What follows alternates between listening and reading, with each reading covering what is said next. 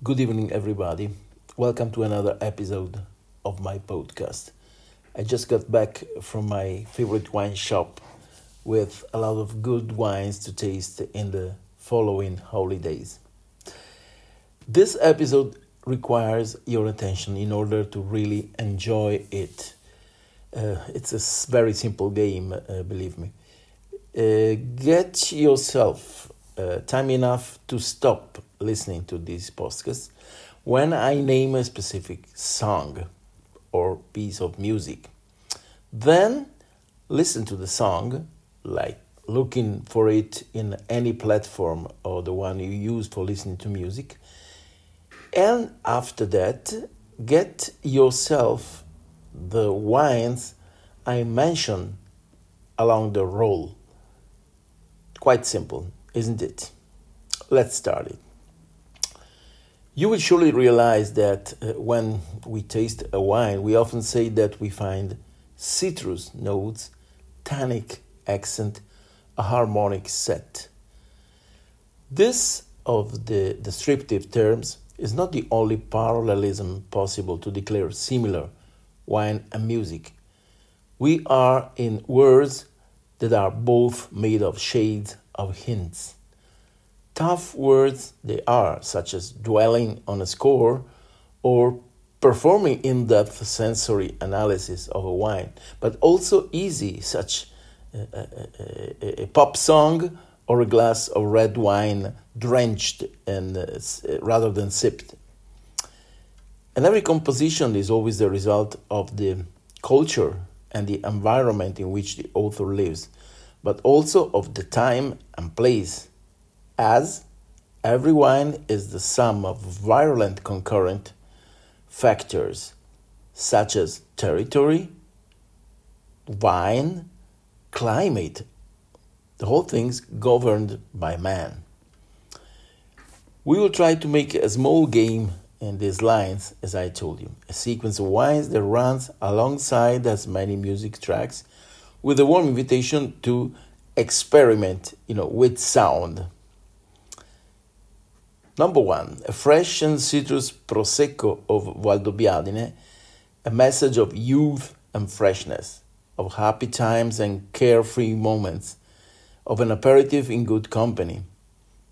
Even after more than 40, let's say 50 years, we seem to hear in the air the cheerful voices of the Beatles in their unforgettable Love Me Do, with a bit of nostalgia, let's confess it.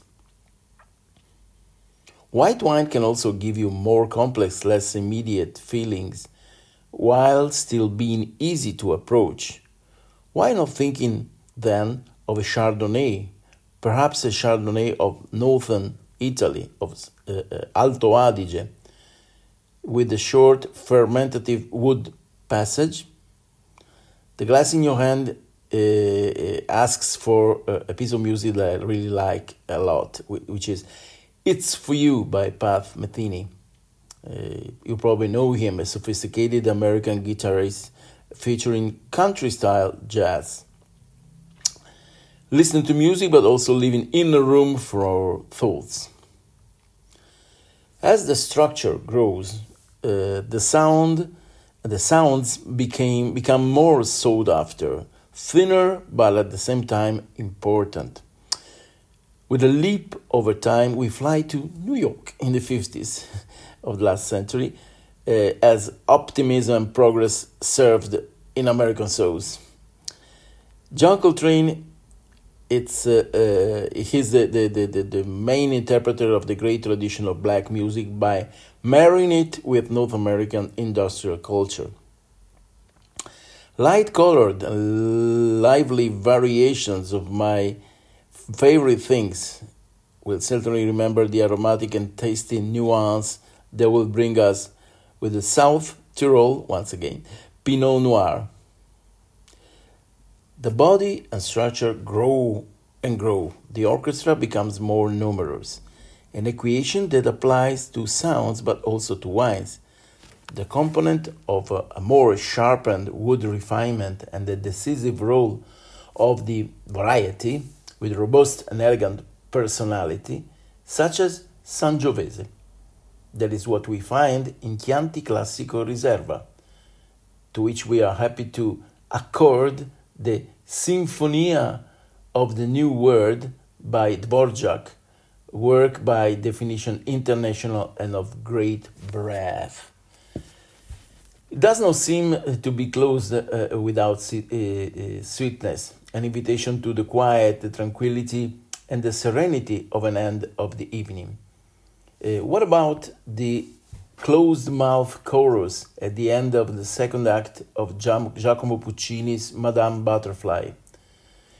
We like to think here of a great passion, such as Muffato della Sala, where the infinite range of scents and flavors that such a wine can give us creates a magnificent contrast to the simplicity and the linearity of the music track.